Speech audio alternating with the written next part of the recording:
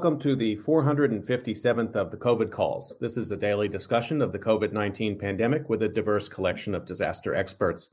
My name is Scott Gabriel Knowles. I'm a historian of disasters at the Korea Advanced Institute of Science and Technology.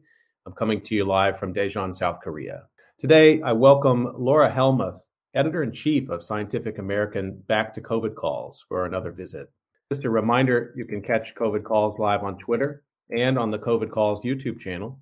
You can hear COVID Calls anytime, recorded as podcasts on iTunes, Podbean, or anywhere you get podcasts. You can also keep up with COVID Calls via Twitter using the handle @US of Disaster or @COVID Calls. I've been reading an obituary or a story of advocacy for those impacted by the pandemic. I'd like to continue that now. Headline is Veteran AP producer, cameraman in Iraq dies of COVID-19. This was written by Zaina Karam and appeared in the Associated Press April 16th, 2021. Khodr Majid, who covered Iraq's numerous conflicts as a video producer and cameraman for the Associated Press for over 17 years, died in April 2021. He was 64. The cause of death was complications due to the coronavirus. Majid had been hospitalized for about 3 weeks, but his condition rapidly deteriorated in the last few days of his life, and he died in mid-April 2021. Majid joined the Associated Press in Baghdad in March of 2004, a year after the U.S.-led invasion that toppled Saddam Hussein in 2003. He went on to cover the breakdown in security and sectarian bloodbath that prevailed for years, as well as the U.S. occupation, the rise of the al-Qaeda terror network, and finally, the war against the Islamic State group. Killings, kidnappings, and bombings were an everyday occurrence, sometimes with multiple bombings on the same day. Through it all, Majid, known as Abu Amjad to family and friends, was a beloved colleague and a calming presence in the Baghdad bureau. He was a dedicated journalist and a good friend to many, working quietly and behind the scenes to make sure accreditation and paperwork were secured, badges were collected, interviews were nailed, and stories were covered. Abu Amjad was a rare source of joy during difficult times working in Baghdad for the past 17 years. He will be remembered as kind and a dedicated professional, said Ahmed Sami, the AP's senior producer in Baghdad.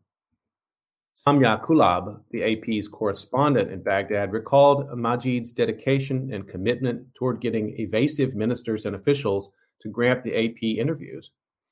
He chased the transport ministry for months recently. He keeps saying next week, but don't worry, I will not stop calling. Such was his dedication to getting the story. I never forget, he would say. Kulab and other Baghdad colleagues also recalled his kindness. His wife would make these date biscuits, he shared with me on one occasion. I mentioned casually that I liked them, Kulab said. The next day I had date biscuits to last a month. Majid was buried in Iraq's Shiite holy city of Najaf.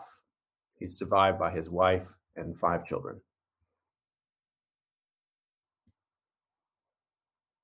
The life of Khodr Majid, who died in April of 2021 of COVID-19.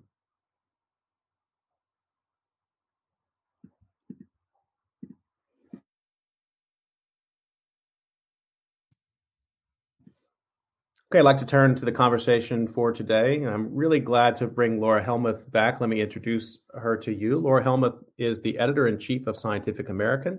She's previously been an editor for the Washington Post, National Geographic, Slate, Smithsonian, and Science's news section. She serves on the boards of High Country News, Spectrum, and Sciline, and is a member of the National Academy of Sciences, Engineering, and Medicine's Standing Committee on the Science of Science Communication. She's a past president of the National Association of Science Writers, and I'm really happy to get a chance to talk to her again. Laura Helmuth, welcome back to COVID Calls. Thank you so much. Thanks for having me, and thanks to everybody who's joining us. Let me start the way I usually do, get an update on where you're calling from and what the pandemic situation is there. Yeah, I'm calling from Florida. I live in Maryland, but I'm visiting my dad who lives in Florida. So I'm in a storage room right now, upstairs, kind of out of the way. And in Florida, the Surgeon General recently announced that they're planning to advise against vaccinating healthy children. So that's what's happening in Florida. It's one of the states that has handled the pandemic the worst, that has just consistently had very bad public policy. And a lot of people have died who didn't need to die because of it. Is that a opinion that you have to go to the storage room in Florida to express? I wonder about, the sort of, I know you don't live there, but I do worry about the sort of nature of public discourse about science in Florida. Yeah, it's not good. And this is, other things that are happening here. The governor, they just pushed through what's being called the Don't Say Gay law that restricts the ability of schools to discuss LGBTQ issues. It's not a place that welcomes evidence-based policies necessarily. So it's very frustrating having family here. Fortunately, my dad and stepmom are very pro-science, have been very cautious about the pandemic, and but it's hard being in a place where the leadership is not interested in public health and not interested in making the best health-based decisions. This is I didn't think we were going to talk about this, but I'm glad you raised it, because I mean, this is Florida. This is a major state. How many universities are in Florida? How many major medical centers, scientific research centers, NASA facilities, on and on and on and on. And then to have a sort of not just like science skeptical, but an anti-science wing of one of the major political parties in America running the state. I don't know. I don't want to lapse into easy partisanship, but I worry about that at lots of different levels. What do you think can be done about that? Oh, it's really, I mean, yeah, at one level, the problem, one of the many problems, is that some politicians, especially at the state level, are politicizing the pandemic to make themselves, look tough. And I mean, the same governor, Ron DeSantis, he was at an event recently, and there were some college students behind him who were masked, and he yelled at them and said, "Take off your masks." I mean, he's a bully, right? And that's one of the problems, is that we've gotten to a situation where a certain type of politician thinks at least that being a bully is a winning attitude, is a winning way to present yourself to voters, and to deny that there's a problem, and to be just belligerent and awful and racist, sexist, and homophobic. It's worked for them in some ways. So what people can do is vote against them, organize against them, support people who are being bullied by them, support gay kids, support gay families. So, but it's hard. I mean, that's, that you would think, and I think some of us maybe had this sort of fantasy that if some disaster happened, we would band together and people would discover their shared humanity, and it would bring out the best in everybody. And it did. I mean, for a lot of people, it did bring out the best in them. People have been absolute heroes, but there's just enough kind of anti-heroes in positions of power to make it really disappointing. How would you assess the power of the scientific community to help in those kind of situations? I mean, I think before COVID, when certain state legislatures a few years ago decided I think this was North Carolina, they weren't going to allow the use of climate change anymore as a term. And the scientific community, people who are stationed in other places, I think they tried to draw light on that. I think they tried to reach out and show some solidarity. I know everybody's exhausted right now, but I wonder, I mean, what do scientists in New Jersey, Massachusetts, or for that matter, Germany or Singapore, do you see some efforts to show solidarity with scientists working in either public health or, bench science in places like Florida and Texas? Yeah, I think you do see that. And that's where a lot of the heroism has been, and the sense of solidarity. The science is, the most international endeavor in the history of humankind. And you do see scientists, supporting one another, collaborating, sharing their data very quickly, checking one another, working together on clinical trials and vaccine development and drug development and all that. So that's been great. I think that as far as changing public attitude, my favorite example, and I hope it's a good lesson for dealing with anti-vaccine problems and climate denial and all, is the huge effort by scientists to push for the teaching of evolution and against the teaching of creationism. And about 20 years ago, that was a really hot topic. And it's still the case that some school boards try to squeeze creationism into the curriculum and don't let, and criticize teachers talking about evolution. But there was just a huge effort at very local, national levels too, and in courts, but also just at school boards, at committee hearings, where scientists would show up and say, evolution explains all of life on Earth. It's everything we know from geology, paleontology, all of biology. And it took a while. But the National Center for Science Education does regular polls of science of teachers, and 20 years ago it was the case that just a small minority of teachers taught evolution as like the explanation for how life evolved, and now it's a majority. I think it went from 1/3 to 2/3. So kind of a slow and steady progress.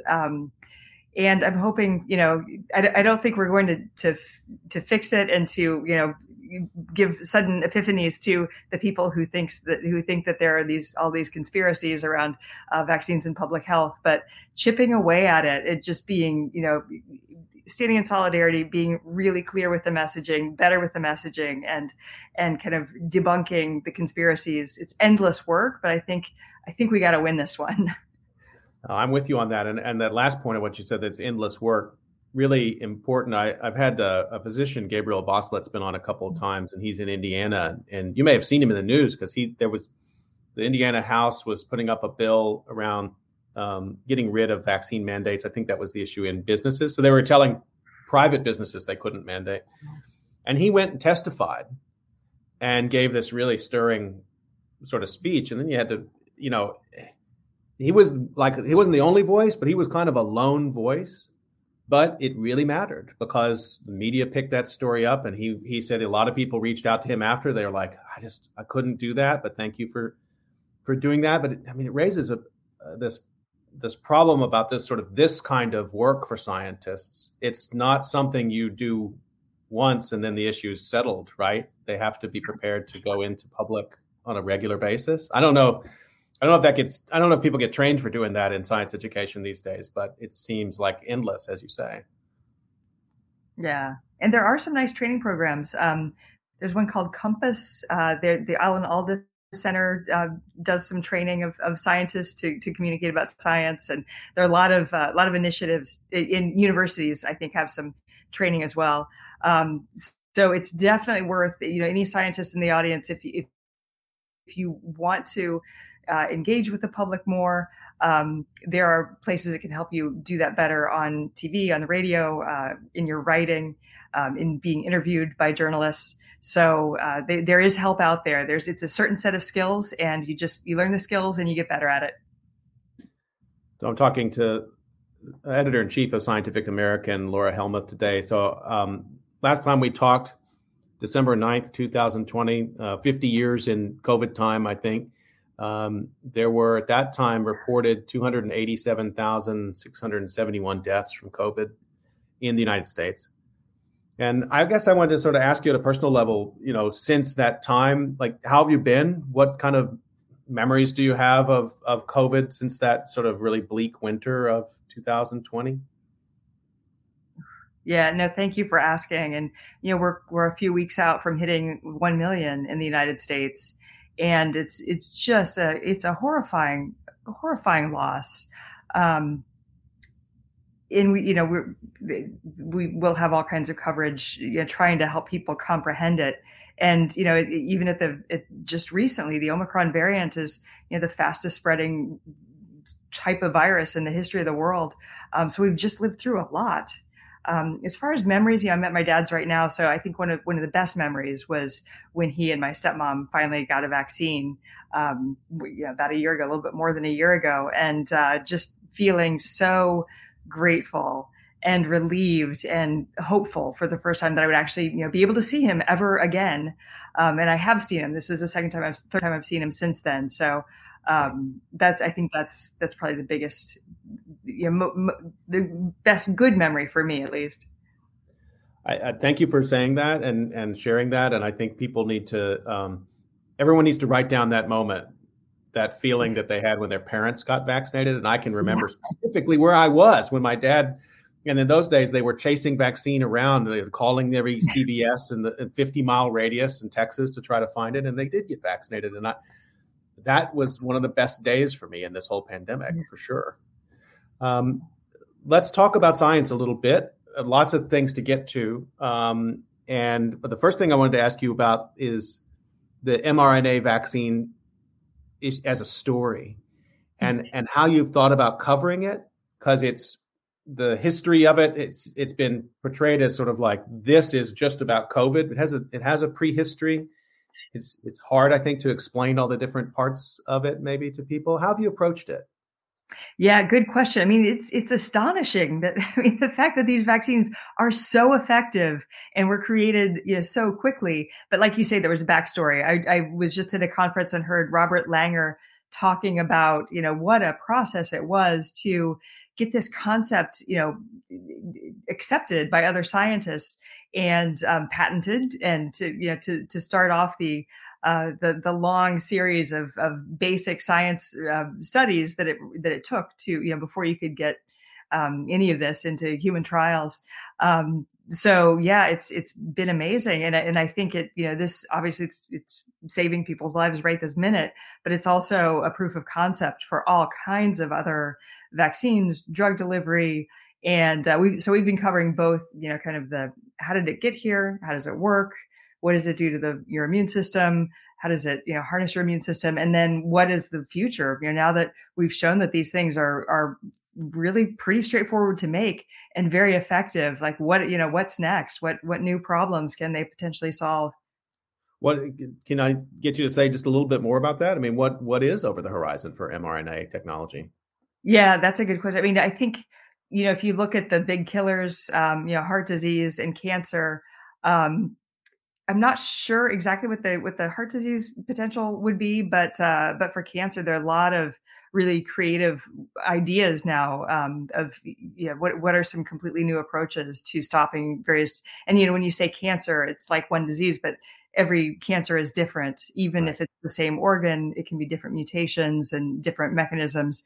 And so the fact that this is such a versatile delivery system means that perhaps there are ways to be a little bit more targeted, to be creative, to fight tumors and metastases in new ways. So I think that'll after a pandemic, I think that'll be the biggest potential for more life-saving effects of mRNA.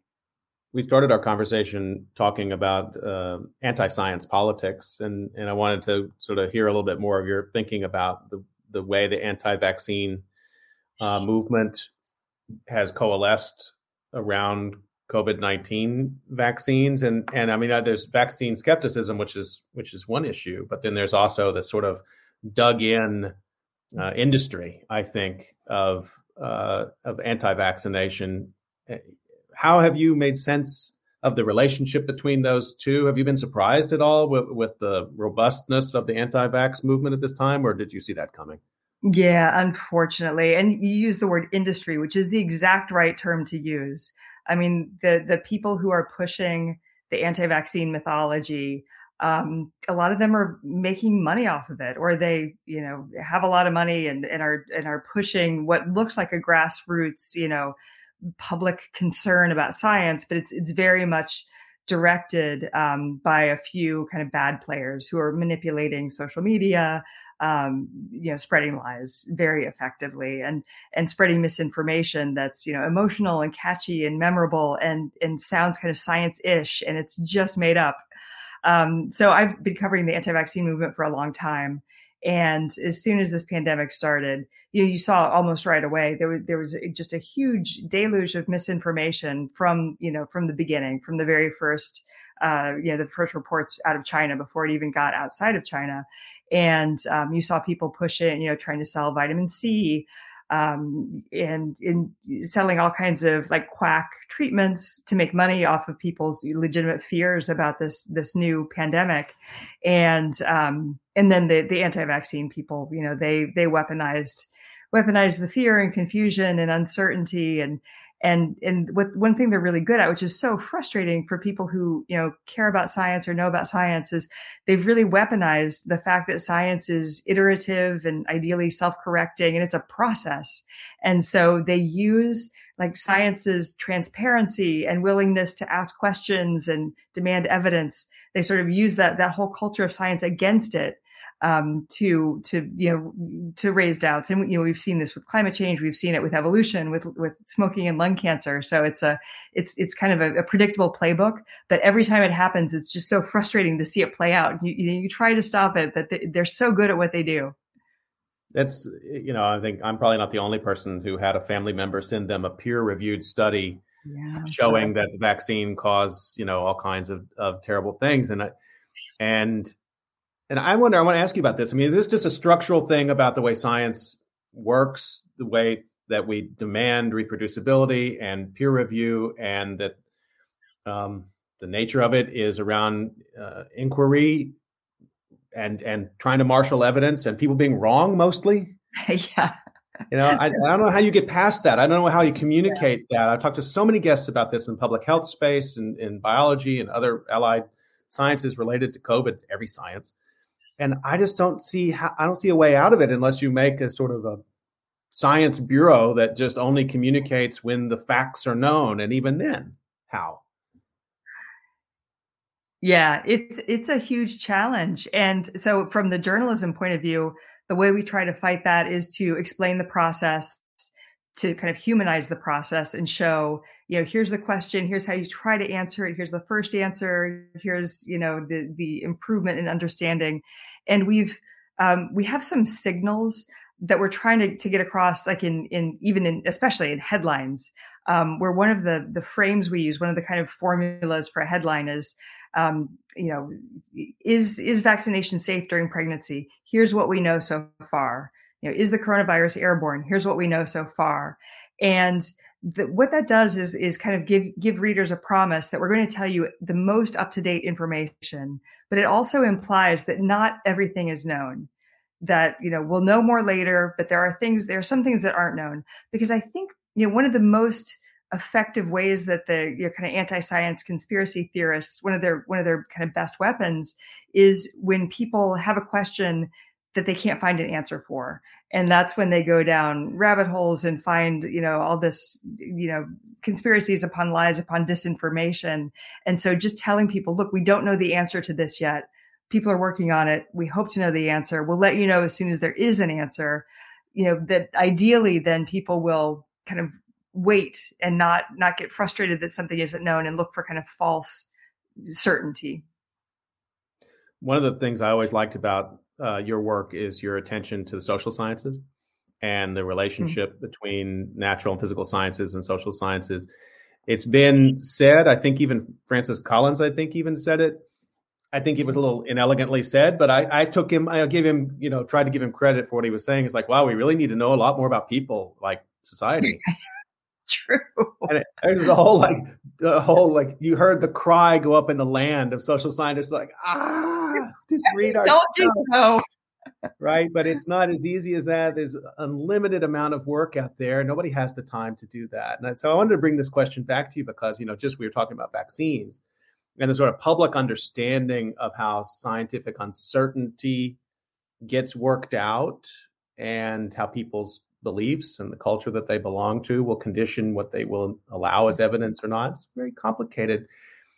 Have you noticed much with COVID that has surprised you or changed, or specific cases of that give you some kind of vision of how things might be evolving as we push through this pandemic? Oh, yeah. Good question. And I mean, absolutely. Social science has been so important. And it's interesting because you see the different behaviors just traveling around the United States, certainly traveling around the world. The countries that didn't have politicians politicize it or didn't try to depict masks as some sort of, emasculating, weakness, but presented masks as a way to protect other people rather than, show that you're scared. All those, just all these behaviors being coded to mean things, has determined the course of the pandemic. And of course, people's willingness to learn about vaccination, to look for good, trustworthy sources and all that. So yeah, human behavior has been really interesting. I've been thinking a lot lately about Ebola, and when the worst Ebola outbreak happened in West Africa, anthropologists said from the beginning, look, you need to have anthropologists be part of the global public health response, because you can't just tell people, everything you know about burying your dead is wrong and will kill you. I mean, you need to be culturally sensitive, because the message is really difficult that, death and burial practices are helping spread this disease. And, eventually the social scientists were consulted, and that really changed the course of the Ebola outbreak. But you see the same thing here. Our death and burial practices, especially at the beginning of the pandemic, funerals were the biggest super spreading events. And so you'd have somebody die of COVID, there'd be a funeral where everybody else would catch COVID, and then there'd be more funerals. And, but it's really hard to get people not to embrace, in their worst moments. So, it's, it's sometimes easier to see from an American perspective. Oh, over there in West Africa, they needed to, be culturally sensitive, but it's the same thing here, and anywhere in the world. It's hard to talk to people when they're terrified and confused. And that's something social scientists, I hope you have gotten better at, and I think that, the public health establishment in general is even more sensitive to the behavioral scientists' point of view and expertise.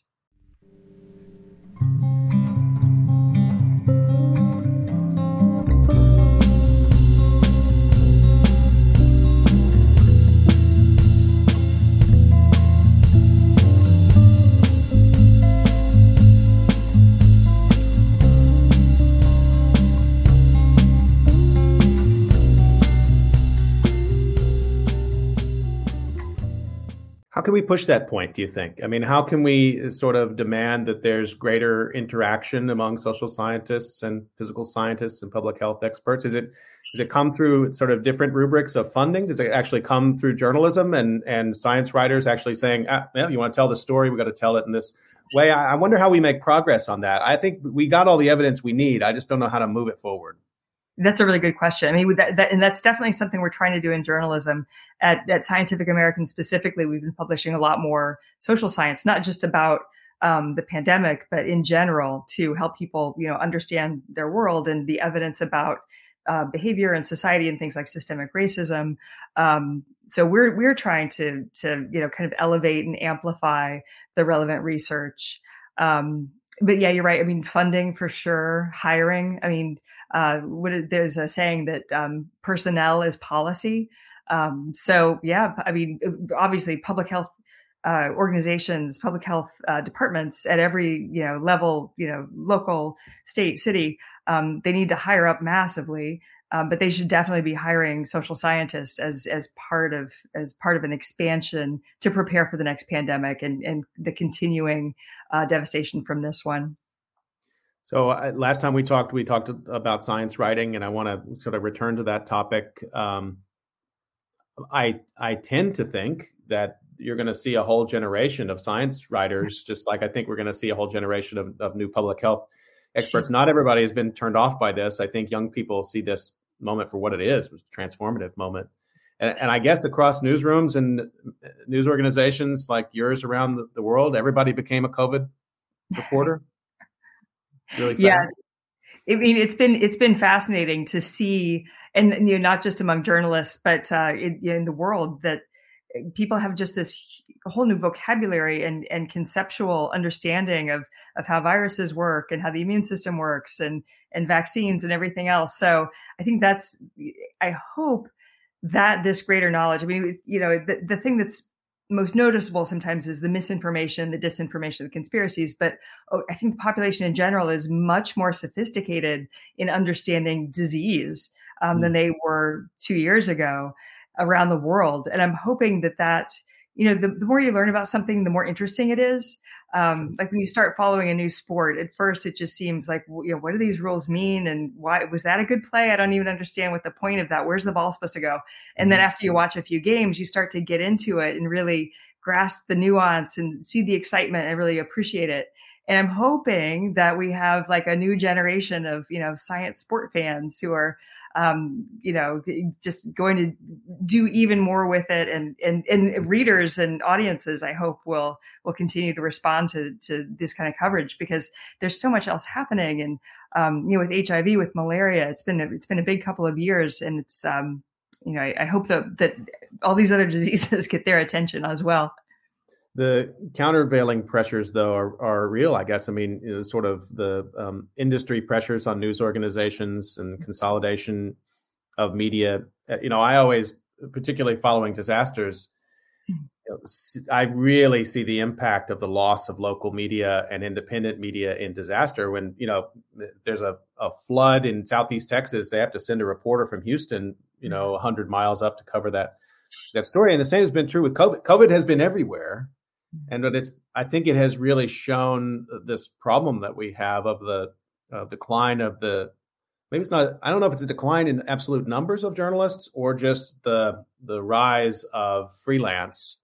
So I don't know, from your position where you are in major, magazine about science in America, how does it look to you? I mean, is the industry going to change through this? Because there's been a lot of science reporting in this time and people have tuned in for it. Yeah, they have. But you're absolutely right. There is a decline in the absolute number of journalists, and especially the local places are so underserved. And there are some, foundations that are trying to help either support local journalism directly, or help local journalists who remain to do a better job covering science and health, and support their reporting and provide resources and trainings and things like that. So there, people are trying, but we've also seen that traffic is our data, and people are paying less attention than they did at the peak of the pandemic. I think we're plateauing at a higher level, but understandably, people are tired of following the news too. So it's hard to get people's attention, and in a way, the news, and especially science news, we're in competition from sports, from movies, from TV, from games, everything. So it's really hard to compete for people's attention and make them as want to come to us as often as they do to some other things that are maybe a little bit more distracting or not transforming, but that kind of take them away from the world. Right. Let me just remind folks that you're listening to COVID Calls. I'm talking to Scientific American Editor-in-Chief Laura Helmuth today. So what are the science stories that we missed? Yeah. I'll speak for myself. What are the science stories I've missed? Because all I follow is COVID. Yeah. Well, it's been, we've had a good year on Mars. We've got the Perseverance rover has been, digging up samples of the Martian rock. That's been fun. They launched a helicopter on Mars. So that's been good. There's been some progress on HIV, some progress on the malaria vaccine. These are all great things. And what's interesting is I think some of the most life-saving and most consequential science tends to be. This is another reason why it's hard to get people excited about it. It tends to be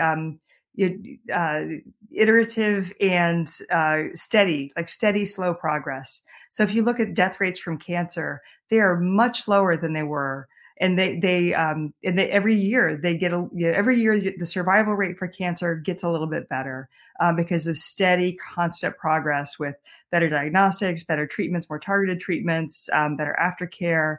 And it's hard to get people excited about steady progress. So that's one of our challenges.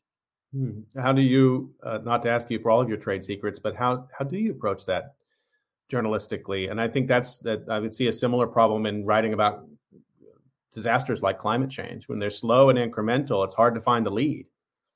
Yeah, that's right. And with climate change, we've started calling it actually the climate emergency. So we're trying to keep refining our language.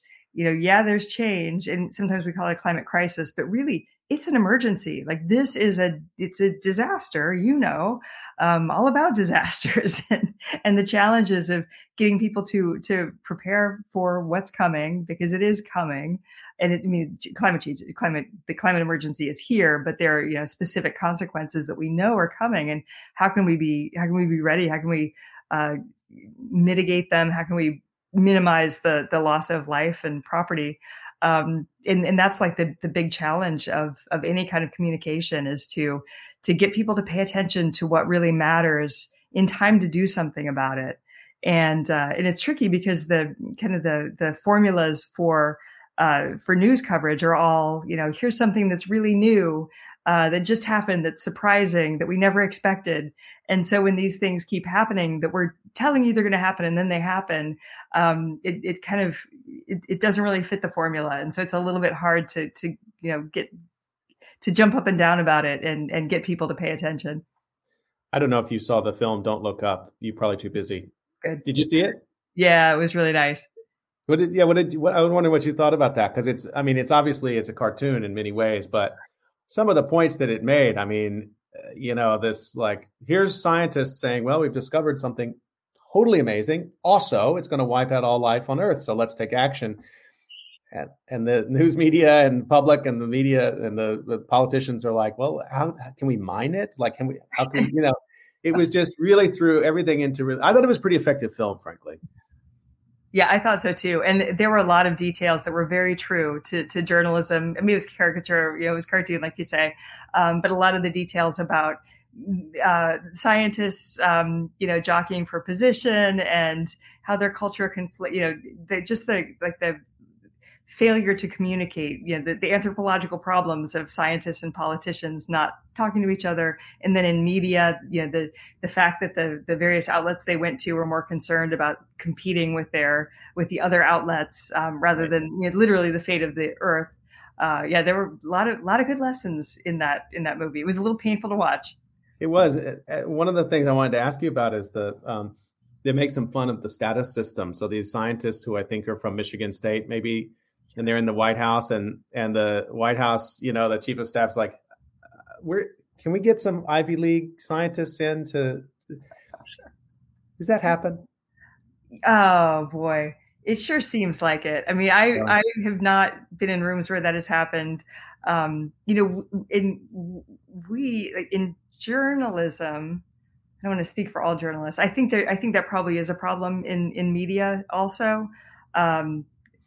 At Scientific American, we're trying to kind of fight that trend and to cover research that's being done, really important, interesting research that's being done in that hasn't been overcovered because it's coming out of Harvard. Another thing I wanted to just circle back on COVID is, and this comes back to this issue you were raising about keeping the public's attention and keeping the fascination with science alive. And I guess one of the ways to do that is to have it be a personal story, that sort of lives in science approach. And there have been some interesting, Tony Fauci was not new on the public stage. A lot of people discovered him for the first time, or there's others, and think of like Dr. Peter Hotez in Texas, and maybe you can think of others as well, who have become, in some ways they've become targets of huge criticism from anti-science activists, but I think actually that has probably increased their standing overall among the public who cares about science. Who have been the scientific breakout stars for you in terms of COVID, or is that the wrong way to approach this? And are you moving past that kind of reporting? Oh, that's interesting. Yeah. There is the whole danger of the, great man of science problem, where you think that genius is, belongs to individuals working in isolation against the status quo. And that's not how it works at all. All good science is done by huge teams working, extending the knowledge that was produced by other teams and other members of the team.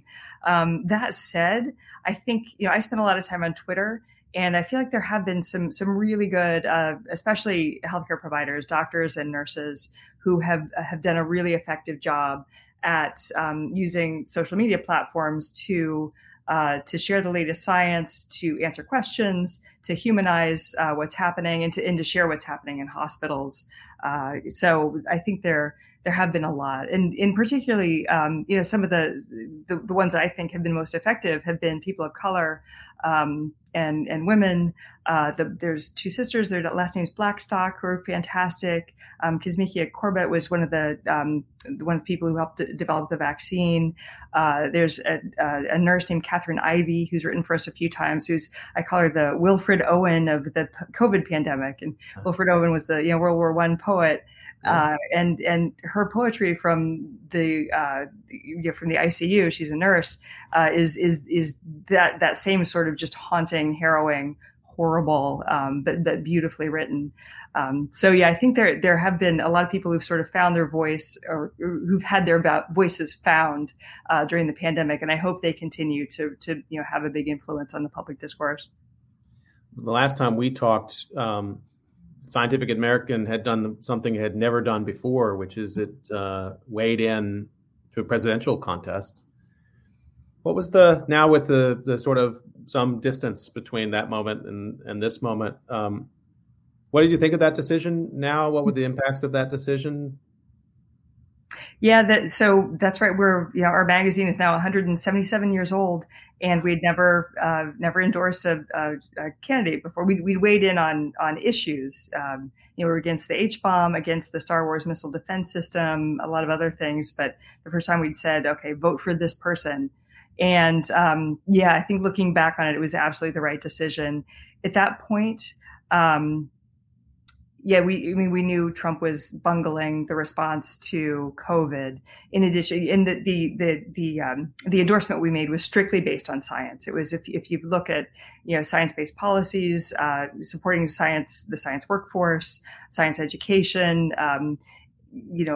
for all anything related to health, science, technology, engineering, math, medicine, Biden was the clear best choice. And I think, there have been a lot of mistakes. Everybody's trying to do their best. But I think overall, Biden has done a much better job addressing the pandemic than Trump did in his moments with it. When you think about different presidential administrations, where do you look? I'm sort of really curious because how science bureaucracies work.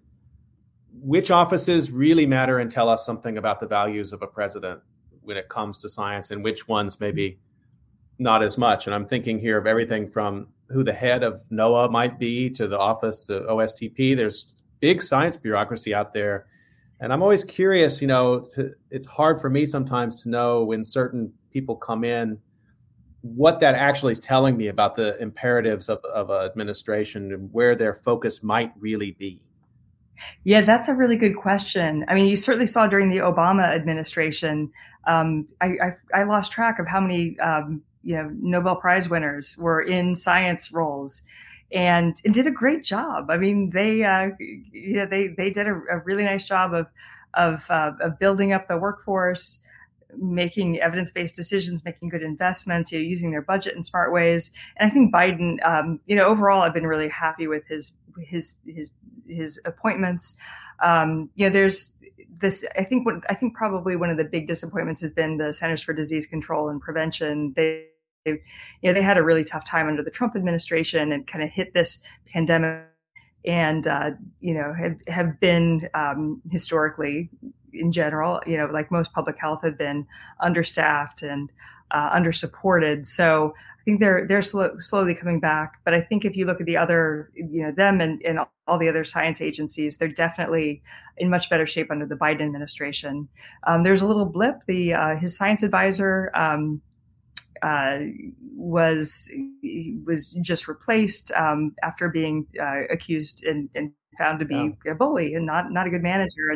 And I hope that's where we're going, is that we want people in positions of leadership who understand the science and the importance of science and how to use the federal government to support science, and who are good leaders of people, who are humane, empathetic, who ideally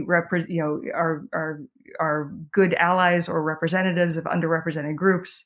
And I'm hoping that is increasingly something that really matters in terms of Biden's science picks. Do you think Scientific American will endorse a candidate again, or was 2020 a truly existential moment? Yeah, it's hard to imagine. I mean, at this point,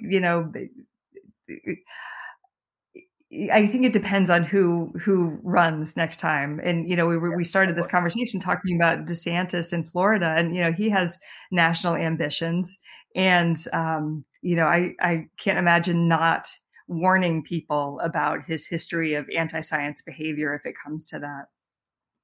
So we're almost up on time in my discussion with Laura Helmuth today, but I wanted to just come back again to sort of news coverage in Scientific American with the pandemic. I think you've done a great job, and I applaud you and your staff for what you've delivered. And it's just out now. It's like a big COVID issue. And we were chatting a bit before we came on. And as a historian, I'm always, when I look back in history, like those are the issues of magazines that if you follow long runs of them, those are the real meat and potatoes for historians, because we're like, oh, this was a moment in which an editor said something, we're at a turning point here. This is a moment to say something about a critical issue, whatever it may be, nuclear weapons, or it could be the evolution controversy or whatever it is.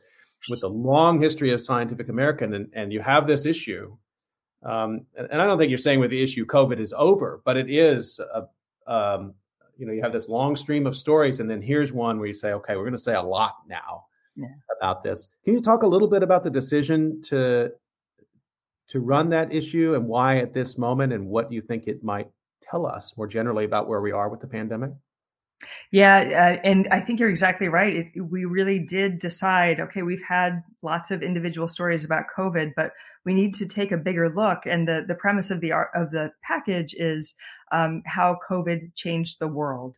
And so we basically talked to people in every field we could think of to see how it changed rocket launches, how it changed the scientific collaboration, vaccine development. Some things were obvious, like vaccine development, and others were not so much. Like how did it change social justice movements, and the climate emergency, the climate crisis? What kind of impact did it have? So we thought it's so hard to get your head around what we've been through in the past 2 years. And, as a disaster expert, I'm sure, you knew that a pandemic was something that a lot of people were predicting, warning about. It happened before, it was going to happen again. But in a way, it didn't seem real. And then it happened. And here we are, still in it, not out of it. And it's just so hard to grasp the reality of it and what it's done and what it's changed.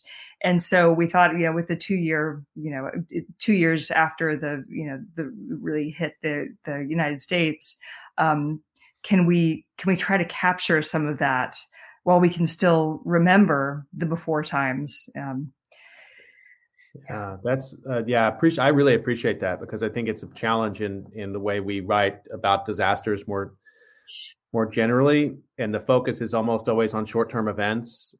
And I mean, even last time we talked in December of 2020, there was a sort of a discourse like, we're getting to the vaccine now. This is almost over. There were already some sort of valedictories kind of in preparation for the end of the pandemic. And then Delta and Omicron had something different to say about that. But waiting until it's somehow over to say anything about it, I really like what you said a minute ago, because we've forgotten a lot already. Yeah.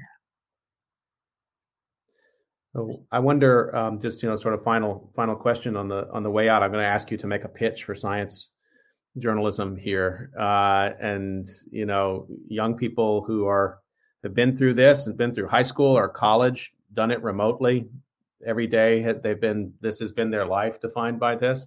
Why should they follow in your footsteps and write about science as a career? Oh, that's a great question. I mean, it's the most, the past few years have been very difficult. We're all quite tired. I mean, everybody's tired. Science and health journalists are very tired. But it's a very satisfying career to be in journalism in general, because you're learning something new all the time. You're helping, shine light on the darkness and help people understand the world, but especially with science reporting, science editing, science journalism. any kind of science communication. Like, it's literally your job to learn stuff and tell people about it.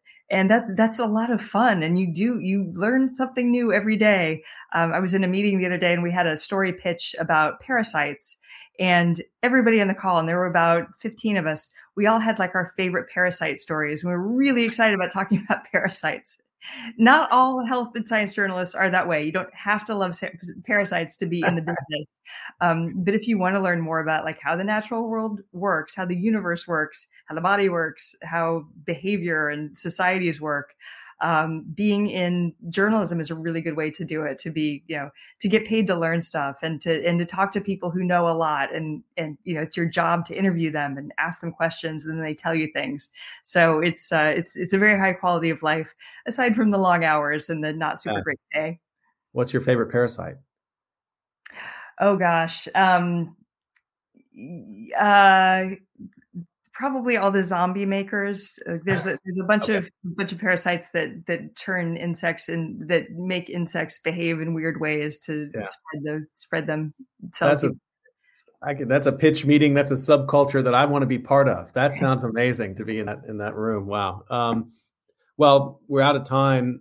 Just want to remind folks that you've been listening to COVID Calls, and you can usually catch COVID Calls live at 7 p.m. Eastern time, although these days we're doing several a day as we lead up to the 2-year mark of COVID Calls next week on March 16th. I was really happy to get you in for a second visit, Laura, to talk a little bit about the passage of time and as this archive is going live. I'm a fan, obviously, of your work and what you're doing at Scientific American, and keep it up. And thanks for making time. Thank you so much. Thanks for doing this series, and thanks everybody for joining us. I will see you next time on COVID Calls. Thanks, everybody.